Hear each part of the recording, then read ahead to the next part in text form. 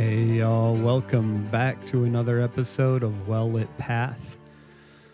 We've worked our way into Psalm 7 this week, and it looks to be the longest psalm we've tackled so far. I'm confident we can get through it in our allotted time.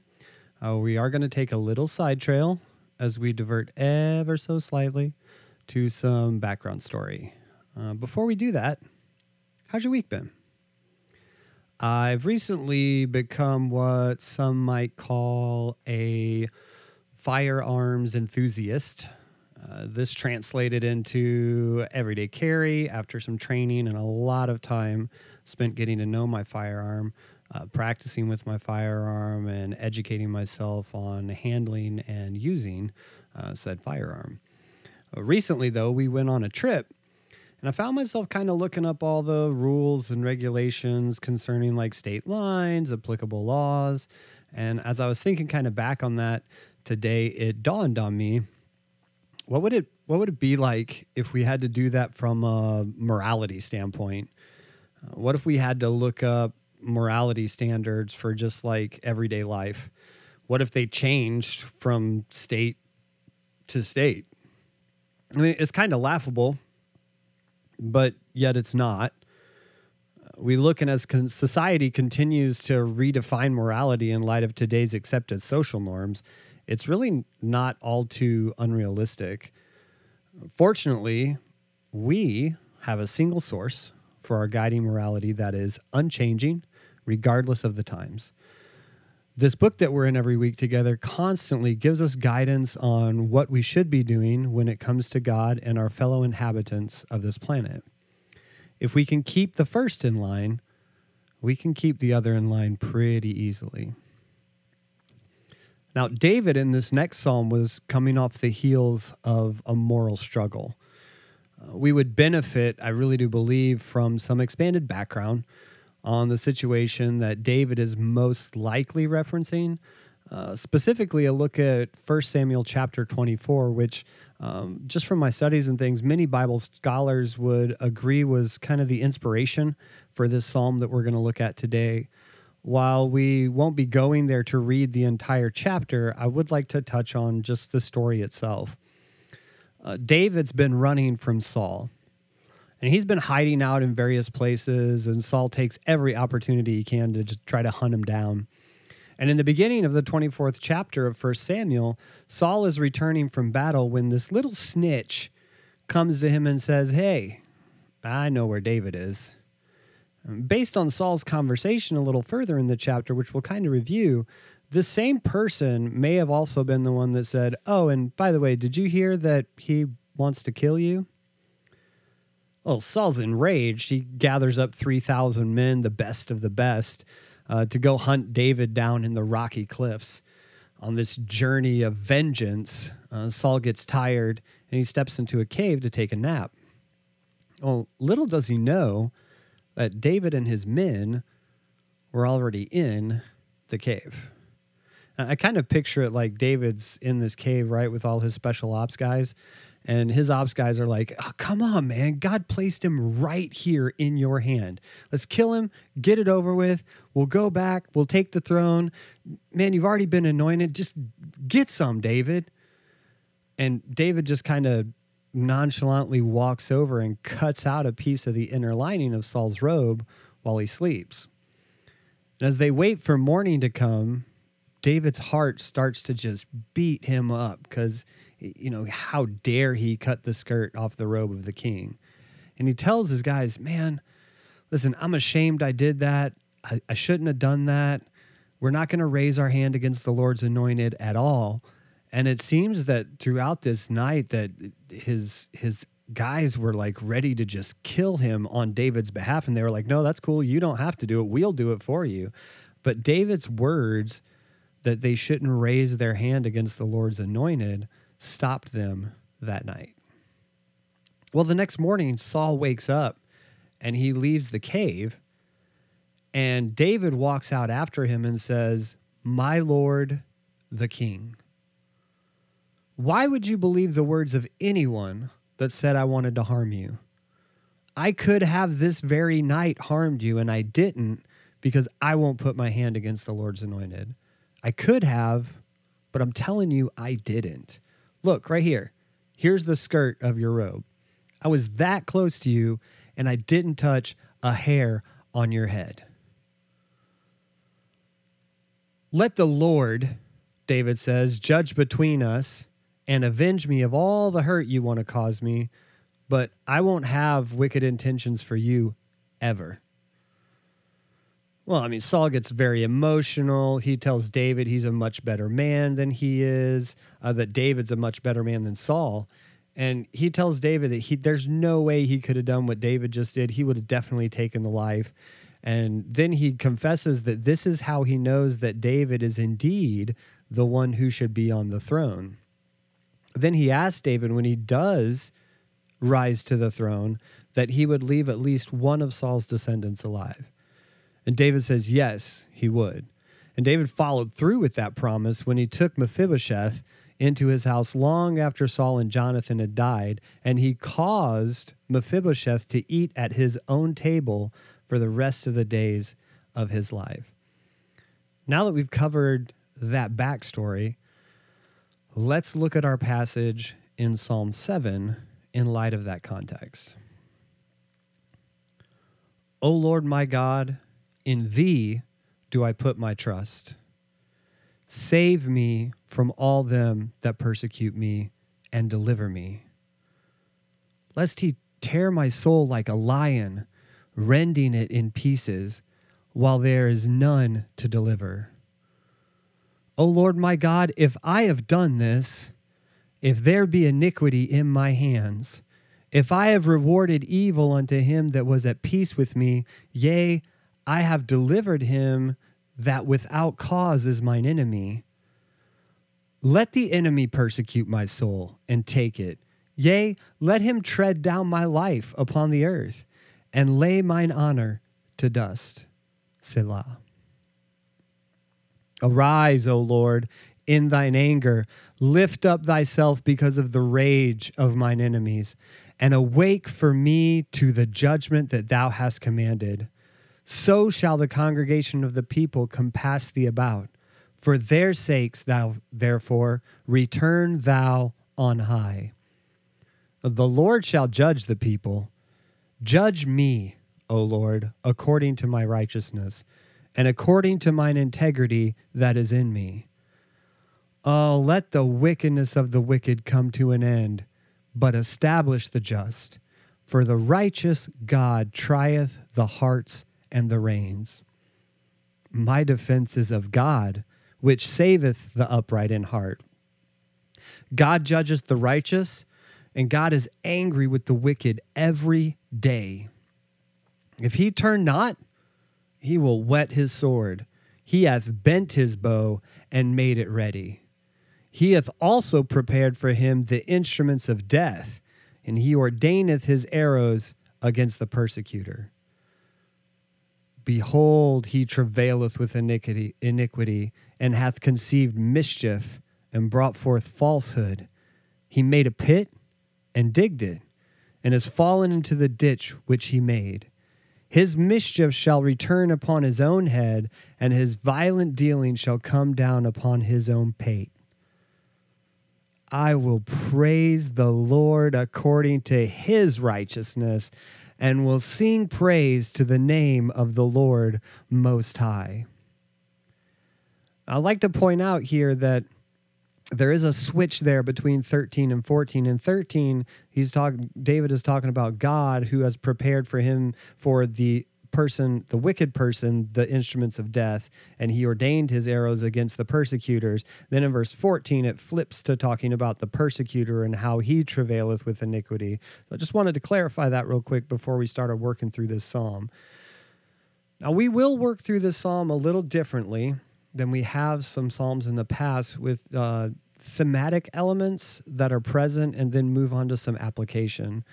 Our first theme for the passage, I think we can find in verses 1 through 5, and we'll look at this as David's surrender. In these first verses, when we look in light of our 1 Samuel passage, and David begins with, Lord, I trust you to save me from those that persecute and wrongly accuse me.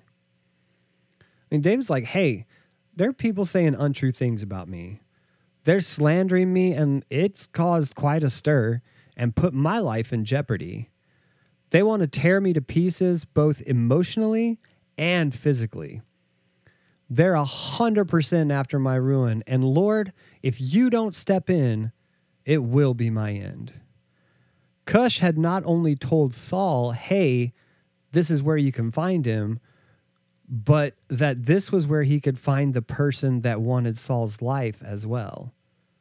Cush had it in for David in a big way. And the beginning of the psalm, the superscription is a psalm of David based on the sayings of Cush against him. So Cush is the one that had accused him. Well, David proceeds from here and asks God to search his heart. See, David wanted to be sure he didn't have any of that animosity in his heart. So the very first thing he asks is that God search his soul and see if there were any truth to it. That is not the kind of man or the kind of king he wanted to be.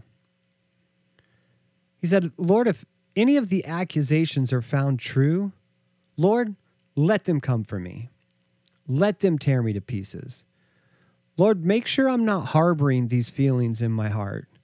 If I've mistreated this person or have ever even had a thought that may line up with what this person is saying about me, well, let them come for me. Lord, I rightly deserve to be persecuted and punished for those things, even if I've thought them. Let my accusers even tread my life underfoot like so much dust if those thoughts have ever entered my mind. Now, the next theme we'll call David's justification. Because David kind of chuckles a little in my mind. He kind of just gives a little laugh. He says, go ahead, Lord, get on up. I know the wicked make you angry. So match and even go past their unrighteous anger toward me in your righteous anger. Go ahead and stir up for them all the judgment you've prepared for the wicked, the judgment that you've commanded the wicked must face. You know, Lord, the people turn to you because they know you are a righteous judge. Get right up in front of them again and show them how mighty and holy you are. They'll rally around their holy God because of his holy justice. And Lord, the same way you judge the people, go ahead and judge me. Measure me and test me by the same laws and commandments you test and measure everyone else. Test my righteousness. Test my integrity.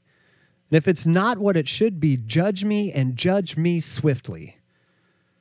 See, even in his justification, David is still wanting to make sure that he's lining up with what God would call righteous and not what he would call righteous.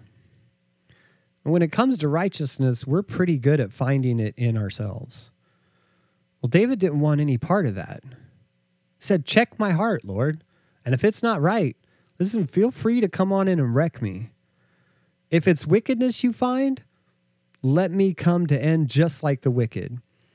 But if what you find in my heart, if my integrity is what you expect, Lord, establish me the way you desire to establish those that are just. A righteous God looks at and tests not only the heart of a person, but their desires and emotions, their intent, as well as their actions. In the next portion, we see God's righteous long-suffering. It's here that David comes to the heart of the matter. He lets us know he's not arguing his own righteousness. David says, see, I'm not just. I'm not righteous. And he admits it right here. In 5 words, he reminds God, hey, I know I'm not any of these things. Lord, if you were to try my life and check my heart without my faith in you, I would surely fail.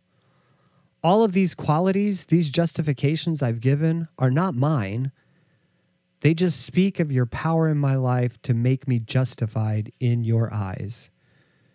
In 5 little words, my defense is of God. I have no excuses for myself. I would have these thoughts of murder and vengeance. I could never be justified in God's eyes. God would only find me wicked if not for his grace. God saves those that put their claim of righteousness in him. And then this is how he judges the righteous. Are you righteous because of your faith in God? Because if not, you're wicked and you're only going to incur God's anger every day. And you can't stand up to anger like that. And honestly, if you don't have faith in God, you'd already be dead if not for his patience and love. If God didn't restrain himself in the power of his own love, he would just sharpen his sword. He would bend his bow and make it ready and let an arrow fly for the destruction of the wicked, and God never misses. Sinner, if you don't think he's got every instrument for your demise already designed, listen, he has the world and all that is in it, every power of nature at his fingertips to destroy the wicked. But only for his grace and mercy are we not destroyed. He could let every arrow fly against those that persecute his people. How the world would benefit to realize God's not responsible for all the hurt and destruction we see in the world. When a child is lost to some horrifying crime, when a disaster strikes and claims the lives of thousands, when we look at the things of the world that don't make sense and the atrocities that humankind is capable of, we shouldn't ask, how could God allow these things? No, what we should do is look and see that if not for God's hand of mercy, there would be no good in the world at all. Without God defining for us what good is and what it looks like, we wouldn't know what evil and wickedness looks like. We wouldn't know that loss is heartbreaking. And rather than blame God for the bad things that happen, we should blame a sin-cursed world and thank God that we're not all consumed by it. Without his hand on humanity and the earth, it would crumble like a house of sand in a thunderstorm and wash away with the rain. Praise our God who sees fit to give us one more day, then one more, then one more. And as we look at the next few verses leading up to the final verse, we see the contrast to a long-suffering and righteous God. This is the story of but for God's grace. Lord, this would be me without you, David says. I'd be wicked. Like a woman giving birth to a child, I would have had the pains of iniquity in my heart, because in natural me, without your grace, that's what my heart draws to. And why do I labor in iniquity? Because I conceived mischief. I want wicked things naturally. This is what defines the wicked, Lord. This is what I would be without your righteousness. The evil I conceived and labored in iniquity to deliver to this world would bring forth nothing but lies and deceit. Lying to myself that what I had in my heart of myself was good. If I would think like that, I'd be no better than the wicked. Lord, it would be like digging a pit to entrap my enemy, but in my own blind deceit, fall into it myself because my deception was so absolute. I didn't believe there would be any way I could fall into the same trap. Then this evil that I wished on someone else becomes my own story. I've brought evil on myself in my deception, and the violence I planned becomes my own undoing. And then David finally concludes with a moment of praise, recognizing again that he can't be righteous, so he praises the Lord for his righteousness and that he has been allowed to be a partaker of it. Any of this could have been his story. He could have wished for the death of Saul. He could have zero integrity and have an ill reputation before God and man had he given into the temptation to take Saul's life there in the caves. He could have been like the wicked person who lays a trap for his enemy and loses himself in the revenge and despair of his own trap. Everything David speaks against in this psalm, he realizes could have been his story. Instead, he praises God that because of God's righteousness, not his own, it is not his story. Grace is his story. Mercy is his story. Integrity, faithfulness, respect, righteousness is his story. Because of God, David's story isn't his story at all, but a story that tells of God's love and long-suffering to a sinner just like him. To sinners just like us. And as we move into application, let's take a look at our story. You ever felt under attack? I'd like to look at the internal application of this psalm and the external application as well, and we'll start with the external. You know, Christians will throw around the word persecution these days, I've found. Especially coming out of the COVID era, some were throwing it around pretty heavily when we were told that we couldn't meet as a congregation. And I don't want to dig up any skeletons, but let's take a moment and look at persecution. In our day and age, the biggest persecution we will suffer in the U.S., let's be honest with ourselves, is the pushing of a post-Christian era of social norms on our way of life. While we are not a numerical minority in the U.S., we are in the vocal minority. And on a small side note, whose fault is it that we don't have more of a political voice? Maybe some of us God-fearing Christians should step up and run for some offices and be the change we want to see in our communities.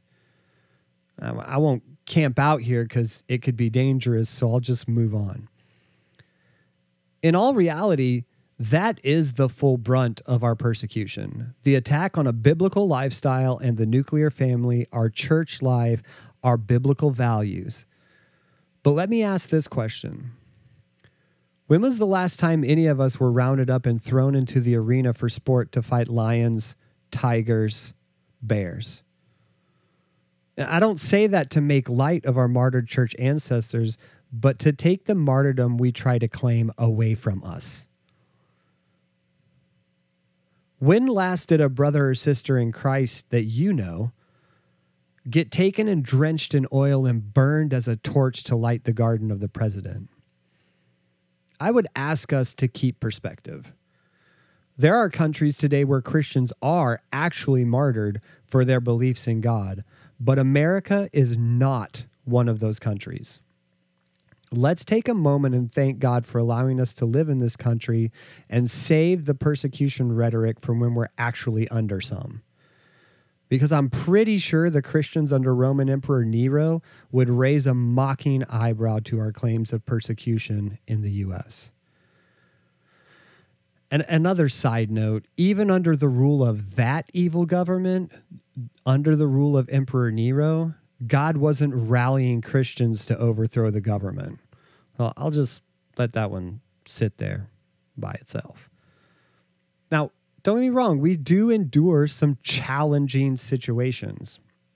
There are those extremist Christian groups out there that give Christianity a bad name. There are fundamentalist groups and other groups that claim Christianity that have left people heavily church hurt, and that puts us on the wrong side of a lot of people. And with that, sometimes come accusations. Oh, you Christians think you're all so much better than me. All churches want is your money all the time. You know, most churches I know just want to get you into their cult. Christianity is all about wanting to control your life. No, you don't really want anything from me. You just want to change me so you can get like a bonus at your church or another notch on like your conversion belt. Then we'll hear, stop trying to run my life. Stop telling me what I'm doing is wrong. No, all you Baptists like to do is beat your children and have your wives be barefoot and pregnant in the kitchen. Well, how can you say that God is love and hate people for who they are? Now, I'm sure some of us got little porcupine spines going up and down our back right now from some of these.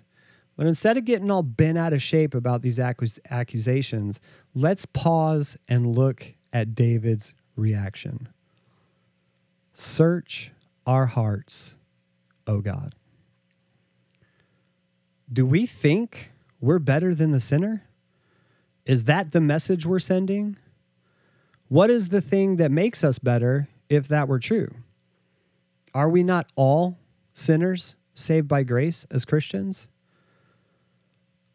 Do they say that all churches want is your money because they hear us complaining about tithing or talking about how much money we need for this project or that project?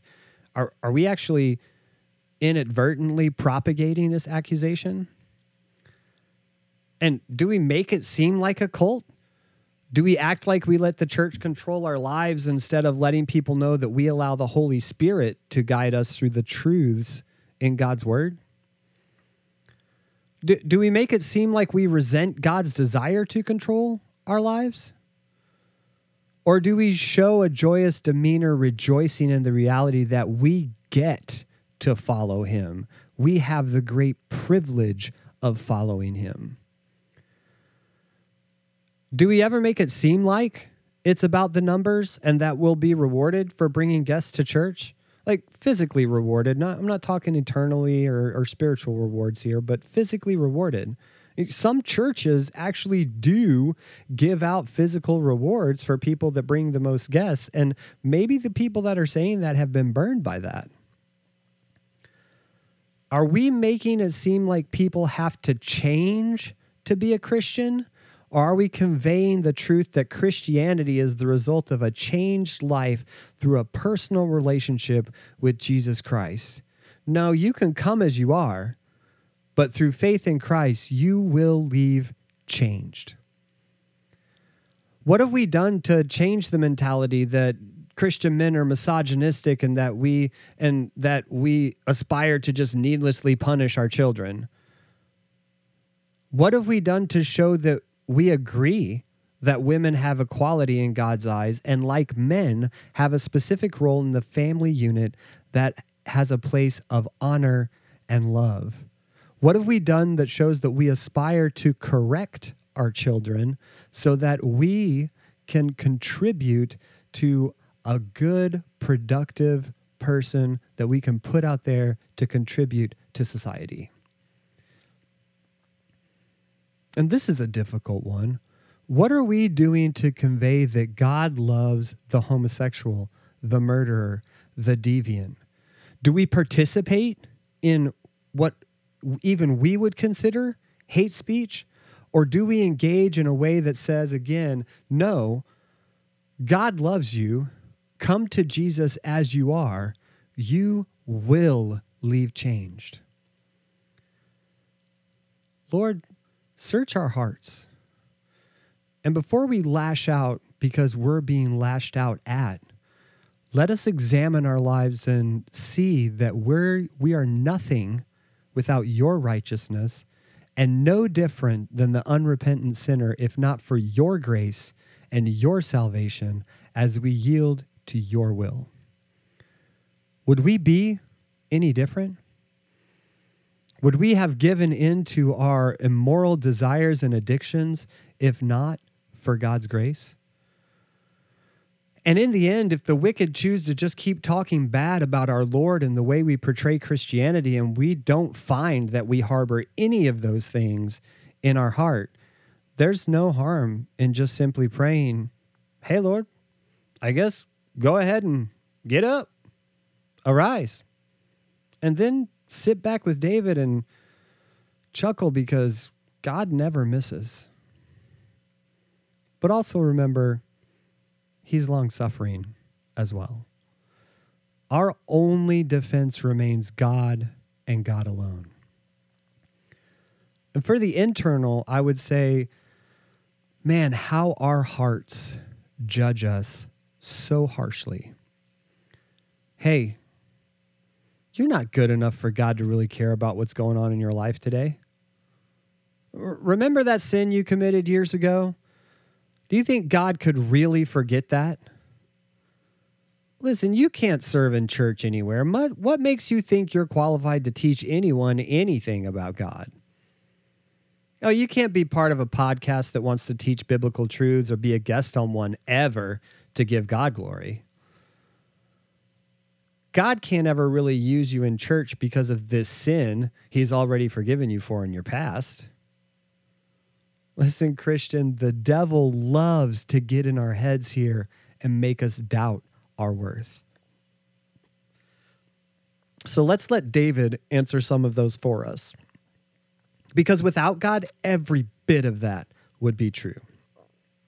Lord, you know how wicked I am. You know how easy it is for me to give into sin. You know I wouldn't be any better than the wicked. Thank you that I don't have to rely on my own righteousness. Thank you that you are greater than every failure in my life. Because, heart, you're right. I'm not good enough. Christ is, though. And it's in his goodness God sees me, not my own. Heart, I'm not God, so I do remember that sin. But he doesn't.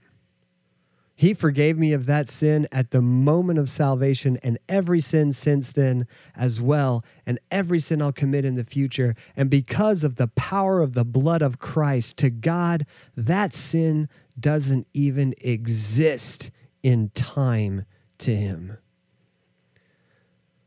No, heart, in my own strength, I could never serve in a church. But my God is able to use me in any capacity he desires. And because he is all powerful, he will equip me to serve him in the capacity he chooses if I surrender to his will. God can use a simple thing like a podcast to reach people with his gospel. And if he wants me to be a part of it, I will be, for his honor and his glory.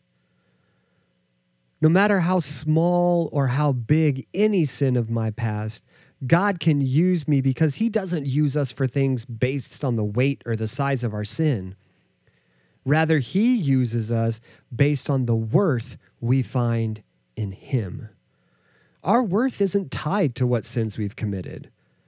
Our worth is tied to the worth of our lives washed in the blood of his one and only Son. And because our worth is tied to that, he values us the same as he values his Son. So much so that he has made us joint heirs with Christ. And in light of these truths, we have no choice really but to close as David and say, we will praise the Lord according to his righteousness, not our own. What lips could even praise him were they not already made righteous with his righteousness? What song could we sing that he would glory in if it were not the song from the mouth of one redeemed by his grace and mercy through faith in his Son? This is the only place we can praise him from. And in light of that, since David sang a song, it's one of my favorite expressions of worship to God. I will too. Holy, holy are you, Lord God Almighty. Worthy is the Lamb, worthy is the Lamb. Amen.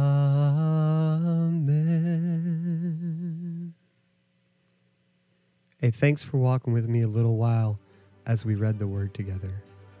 Won't you join me next week and we'll walk just a little further?